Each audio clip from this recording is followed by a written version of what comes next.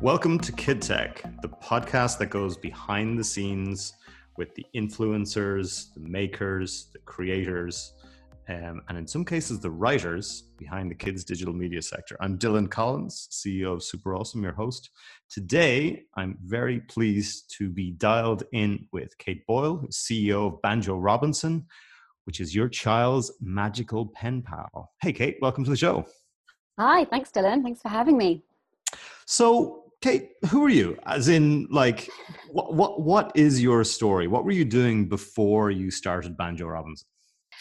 My background is in film. I moved to Los Angeles in my late 20s, and I worked in script for about 8 years. I started off in the mailroom at William Morris in Beverly Hills, and then I worked on the literary desk over there with sort of deal memos for all the documents that happened to put those deals together. And then I worked for a very fantastic screenwriter called Eitan Cohen, and I worked in script development on a slate of movies, that are sort of 3 years in development. So very long development process, getting the script ready for production. I was doing a little bit of background, and am I right in thinking that you were involved in Ghostbusters 3? Yes, I was. Very early on. I think actually that was when I came back to the UK at the beginning of that process. But I did a lot of the early sort of brainstorming meetings with Eitan and all the studio and the director and the original writer and stuff. So yeah, it was a very interesting and fun project, and I spent a lot of my time on Men in Black. Very cool. So that franchise. Well, I mean, maybe we should consider a separate episode almost around those two movies. I mean, everybody feels like they should have written a book, and I'm definitely one of those everybody. And I particularly wish I'd written a book about that experience, because it was just so rich and interesting and fascinating, that process. We will come back to that perhaps later on or on a later show, we shall see. But how did you go from being involved in things like Men in Black and Ghostbusters to Banjo Robinson? I mean, it seems like a bit of a jump to sort of pen pals for kids. Oh, it's really not. I can see how it looks that way, but actually I think everything I've ever done has led to this, and everything that I ever wanted to do or was good at sort of led me down this path. So I grew up, my dad would write letters to me as a child, and he would just leave them around the house for me to find, and I would write back, and I found that, sort of it made me feel special and noticed and loved, and it was just a lovely thing to do. And he still does it now. He still writes me notes and advice, and they've changed style over the years. They're more like, when I was 20, it was like, get a job, move out of the house. When I was younger, they were sweeter. No, they're lovely, and I've been always very lucky to have those from him. And my house. And actually, it's probably worth sort of pausing at this point for everyone listening. I mean, how would you like? So the intro was your child's magical pen pal. Yeah. But what is Banjo Robinson? So it's for everyone listening across the industry. Yeah, I'll start there. Describe it. Yeah, so Banjo is a magical cat who travels around the world. If you imagine Father Christmas or the Tooth Fairy, there's a sort of magic make-believe element to it. And he sends letters to children, which are children's literature, personalized children's literature, twice a month from different countries around the world. And the clever thing about the product is that children write back to him. So you might have a reluctant reader and writer who doesn't like long format, or who doesn't want to write a creative story or write to their godmother a thank you letter, but who gets a letter from this traveling cat at the age of 5, 6, 7, and it's covered in stickers and paw prints and goodies and fun things inside. And unprompted, they will run to find a letter, piece of paper, and write back to him. So the kids, they write back to Banjo, they leave a reply underneath the sofa before they go to bed, and then in the morning they find that their reply has been collected magically by Banjo overnight. If you've got a dog called Pogo, Banjo will mention him in the letters, and Pogo will have been in on the game. And then our platform allows parents to add a PS message to the end of the next letter that the child receives. So the next letter might come from Peru, and it might say, I'm in Peru, I'm having a great time, yada, yada, yada, and talk a bit about culture, language, music, history, animals, fun stuff in Peru. And then the PS message at the end of that letter will have been written by the parent in most cases, and it will say, congratulations on your gold star in, I heard on the Cat Vine, or Pogo told me you got a gold star in gymnastics, or, I heard, Oreo told me that you've got a new baby coming into the family, and I heard you a bit worried about the change, but you don't worry, I love you and your parents love you. And it's Right. just a lovely reciprocal back and forth throughout the year. Interesting. So I can certainly see from your childhood with the letters from your dad and how you got to Banjo Robinson in terms of what it is today. But I suppose, what was the catalyst? When did you start working on the company? So I was writing letters from LA to my friends back home who had children.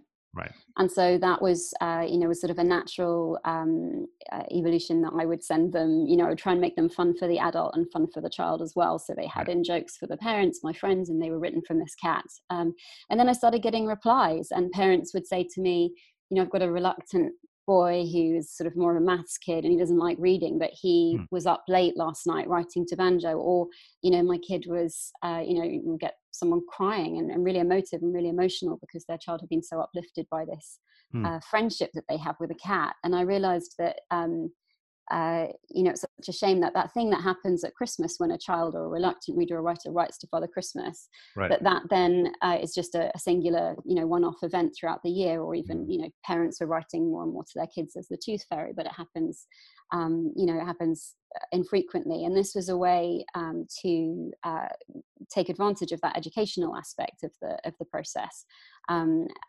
turn reading and writing into a game. So books encourage reading, but letters, have that sort of invitation to write back. And I saw that as a real, I think I realized very quickly from the feedback and from the replies I got from children and from their parents' enthusiasm, that there was a double buyer incentive there, that the child loved it, that the parent loved it, and that it was basically personalized children's literature, but with a subscription business model. So the investors loved it too.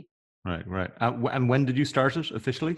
I think I registered the company in 2017, spent that year, I was recently back from America, just building up my network and trying to meet some people that could show me how to get this off the ground in a more meaningful way. And that's where America loops in, because I went there interested in sort of storytelling, and the channel, the medium for that at the time was film, but I was always interested in mass and scale and scope. I wanted to work on movies that had an audience, that was seen, and I didn't want to do this business from my kitchen table. I wanted it to have growth funds, right? From the moment I had the idea, I wanted it to be funded, and knew that growth capital was going to be a part of that. And so building up that network, and then eventually getting into Techstars and meeting all those people was really helpful and impactful. And as a result, we have funding from Sesame Ventures, which is Sesame Workshops, right, and a few others. And I want to come to the financing a little bit later on, because I think that's a fascinating topic, particularly at the moment, and for all startups. But I kind of want to ask a more basic question.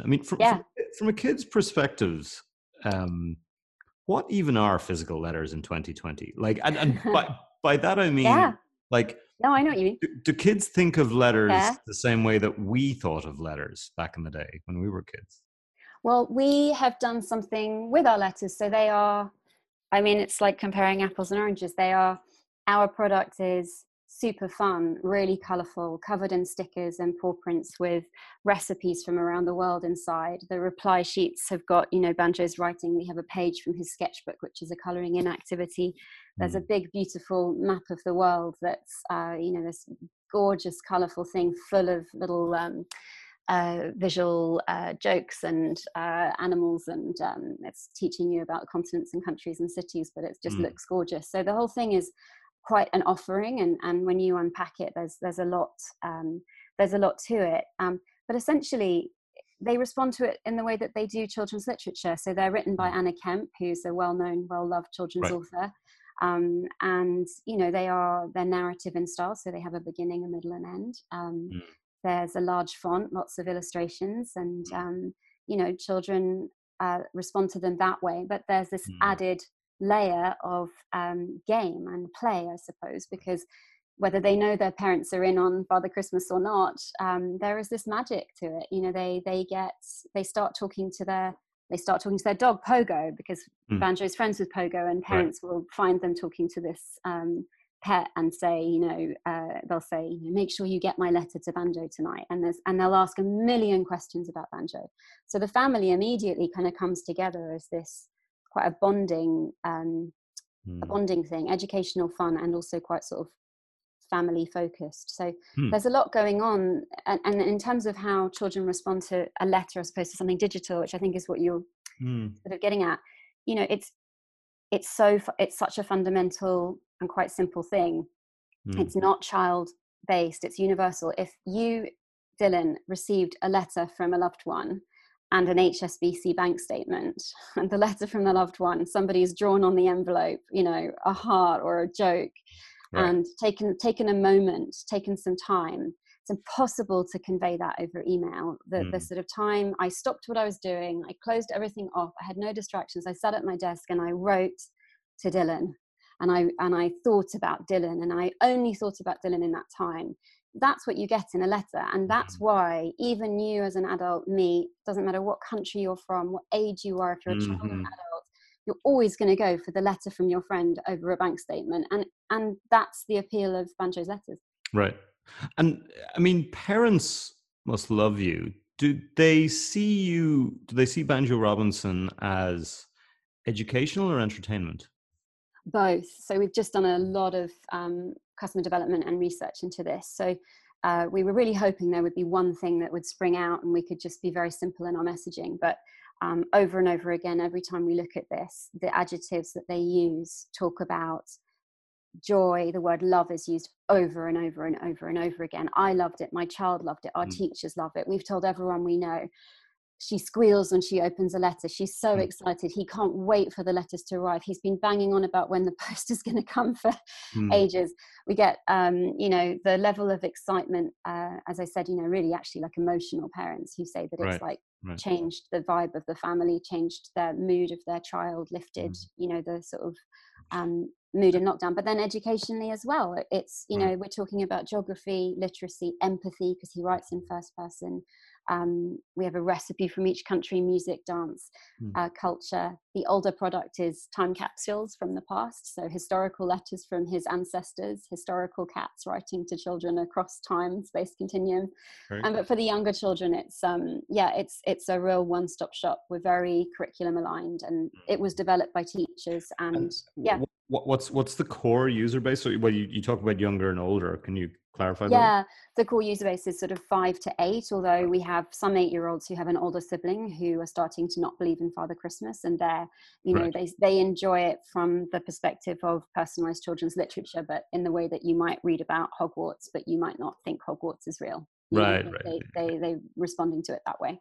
And I mean, COVID-19 has obviously shut down schools for kids almost everywhere at this point.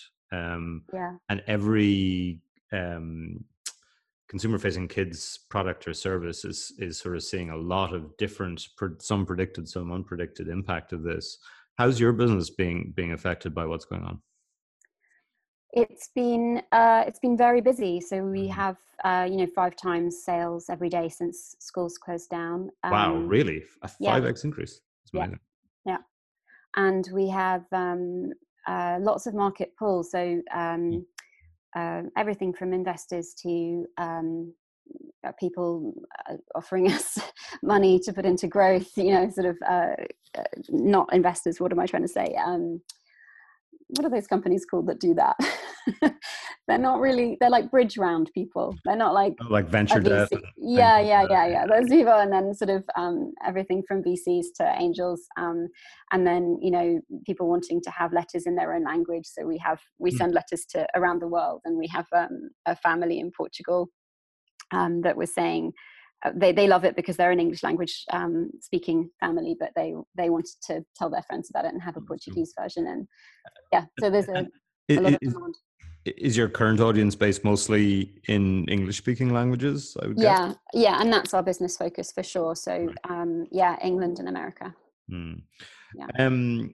I mean, the subscription model has sort of almost been a timeless um, dynamic within the kids and family space. I mean, you've been running a subscription business model for a couple of years now. You know, what do you feel are the pros and cons of it? So I think a lot of people, you know, when it comes to sort of rolling out kids services or products or platforms and things like Mm. that, in the kids sector, everyone struggles with monetization, right? Do you make it subscription? Do you make it IAP? Do you make it advertising? Do you make it a hybrid? Mm. What have you learned so far in terms of that monetization model? I think that I hope this answers your question. I'm about to go down a bit of a rabbit hole. I think that I think that it's a obviously it's the holy grail of a business model. If you get it right, you've got a positive cash conversion cycle. You've got we have just in time fulfillment. We're not sitting on stock. We're doing personalized children's literature. There's lots of things that, from a sort of business model, work really well with the subscription business for us. I think we saw our product really is more of a hybrid than it seems. It's Right. It's personalized children's literature, but presented through or distributed in the format of a letter. Mm. It's a subscription box, but mass, because it's not got the cost of a subscription box to make or to sell, to buy. It's character based, so you have subscription boxes like Toucan Box and Monty Kids. You've got KiwiCo, but they don't have a character behind them. So we have a potential for additional revenue through merchandise licensing. We're doing a book, TV. We have an English language learning version abroad in development, and we have people wanting to make a game out of Banjo. It's not the right time, but you can see that there's that IP that we have that's attached to the very personal relationship that children have with Banjo is something that helps us sort of from a financial point of view and also from a product point of view, because it's a more fun product that it's coming from Banjo and not from a warehouse in Montana or wherever. So Right. I think we saw Elf on the Shelf as a really interesting company, which is, I think, as far as I know, the only major player in a character-led brand that is in the make-believe magical space. So our eventual goal is to be, Father Christmas, Tooth Fairy, Banjo Robinson. When you have a child that's learning to read and write, you are able to afford Banjo Robinson, because we are, just pennies to produce at scale, and we really want it to be incredibly affordable and mass. And that's where sort of, moving to America and seeing how that kind of like how the film industry scales and is a sort of a real platform has inspired Banjo. So yeah, I think that there were sort of lots of people who were doing things similar to us, and then what we've done is we've taken the strengths of personalized children's literature, turned it into subscription, taken the strengths of subscription box, made it mass and cheaper. We've taken the strengths of Elf on the Shelf and made it not seasonal.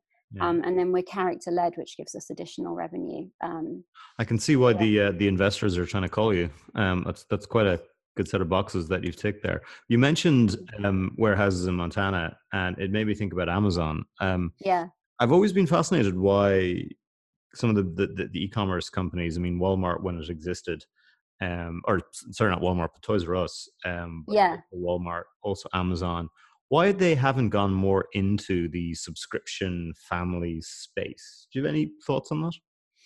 I mean, Walmart are really interesting. Their model is all about, I just see them as just a massive operation that is about connecting and sort of like a hive mentality. And I think like sometimes I don't know enough about it to give you a very intelligent answer, but my instinct would be that you have a strategy to pull the ambition of the Walmart strategy off is a certain brain and a certain skill type and a certain type of person. And I think there's something about Banjo where it needed a little bit of left brain and a little bit of right brain thinking. It needed somebody who was who, like, our letters are never going to be written by copywriters who are, sort of who we got in thoughtlessly. They are, they're thoughtful. Our artist is, our illustrator is, an absolute genius and has produced gorgeous work. There's sort of quality to the creative, but then from a business perspective, there's some really, sort of thoughtful, as you say. You know, the reason that we had investment was a fairly easy process for us is because there's some really interesting opportunities from a commercial point of view. There's things that we're doing new and differently and better, and there's things that, you know, are quite which is it, left brain? Yeah. there's a real, and then there's a sense of play and immaturity, which, Right. you know, I have as well as a founder. I'm interested in the business. I'm interested in scale and scope and money. I'm also interested in being a force for good and us being a children's brand to be proud of, that, you know, has an impact in the world. And I'm interested in quality. I love Dr. Seuss. You know, my favorite book is Dr. Seuss. You know, I you know, for fun, I'll read letters from Roald Dahl's mum to him when he was a boy, or, you know, I live and breathe this brand and this product and the customer journey from beginning to end. And I don't know that if you're building a Walmart, if you've got that same kind of, I think that's a particular set of skills and a particular ambition. And I don't think it crosses over into ingenuity and being nimble and being jumping on an opportunity. And I feel like that's you know, all the companies you just listed are. Yeah, I think, I mean, you know, the kid space for so many of these companies, kind of to your point, is or has been historically maybe a little too small, a little too sort of handcrafted, you know, for anyone who has really sort of got something of huge scale to dive into. This is sort of a semi-elegant segue into talking about investment. So you mentioned at the beginning that you raised last year from Sesame Ventures and from Collaborative Fund, which are you know, great brand name investors, and also went through Techstars. I guess a lot of kid tech startups in particular find financing very difficult for some of the reasons that we touched on. What was your experience raising with those investors and raising in general? We had, when I mean, the beginning of the story is when we did our friends and family round, and I was introduced to the head of a VC in London, who was a friend of a friend. And he said, oh, you know, I can definitely meet you in like 3 months' time. Just so you know, Rich has told me a little bit about you, and you know, we write checks for between 2 and 6 million. And at this point I was pre-revenue. I didn't have a team. I didn't have a product. I didn't have anything. And I didn't know what a venture capitalist was. I literally Googled what is venture capital.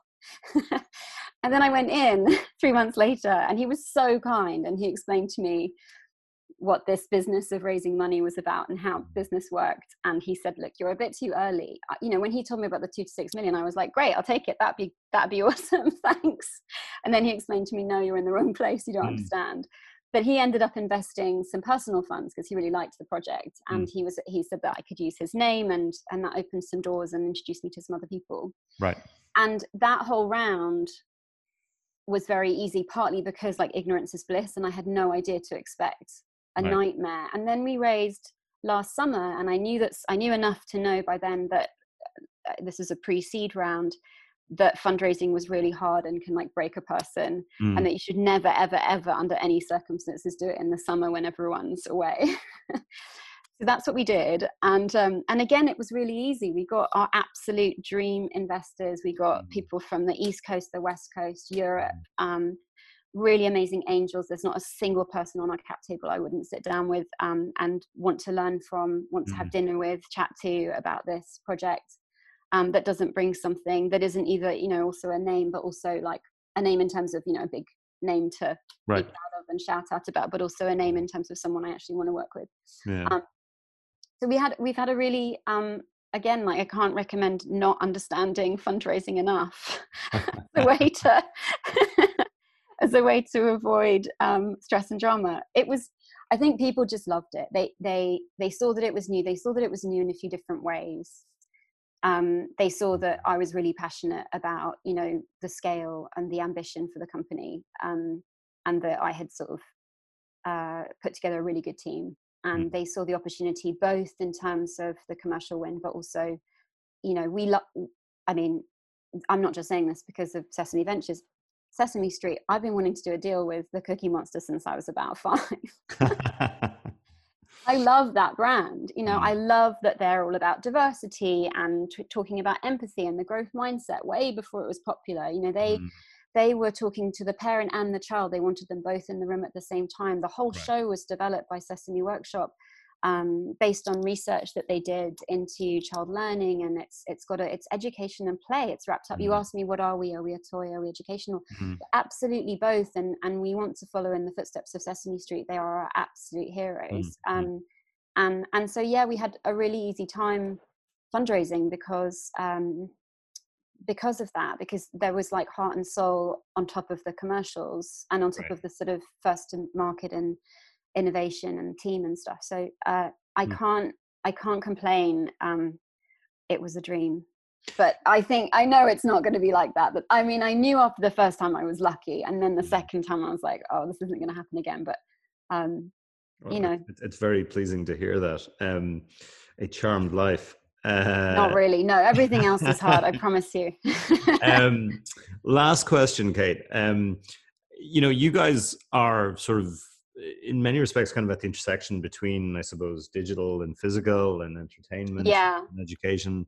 So you must have sort of a very, very interesting perspective on all those different elements and sort of who's doing what. Who do you admire most in the kid space, and why? I really like a large part of what Elf on the Shelf are doing. Right. So I really like that intersection of a character-led brand with magic and make-believe.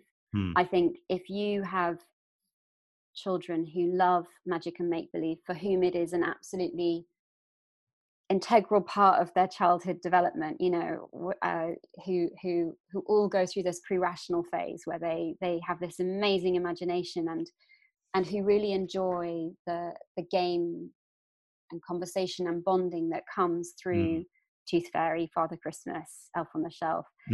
I think to commercialize that, you know, it seems like a dirty word, but actually I look at it very differently. I think to turn, like Sesame Street did, to turn their research of, you know, you've got a TV has appeared in the 60s, okay, and it's addictive, and it, you know, it's pulling families apart, and to use that for good, to say, okay, well, let's use it as a medium for education, or to take, you know, the magic and make believe of an elf at Christmas time and to use that as an opportunity to bring families together and to have a bit more magic of Christmas. I mean, there's nothing wrong with July and June, and, you know, arguably there's lots wrong with February and January, but, you know, I'm not saying the rest of the year is shite. I'm just saying it's particularly lovely at Christmas when that thing happens and the kids are so happy about it. And why not use that? If you can use that magic and joy and get children writing in a way that they don't normally write,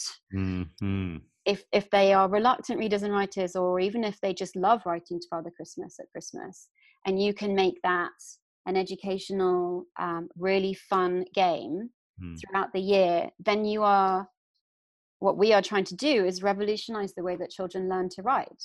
Right. And I love the Elf on the Shelf, create those family moments through make believe. I don't mind at all that they're a company and that they're making a profit. I hope they use their profits for good, and, you know, and I'm all for making a profit. I'm all for being big and being successful and giving back and being a good organization. I mean, I would say that's the element of Elf on the Shelf that I love, but my heroes are Sesame Street for sure. Well, that is an extremely uplifting and inspirational way to end this episode. Kate Boyle, CEO of Banjo Robinson, your child's magical pen pal. Thanks for joining us today. Thanks so much, Dylan Collins. Bye.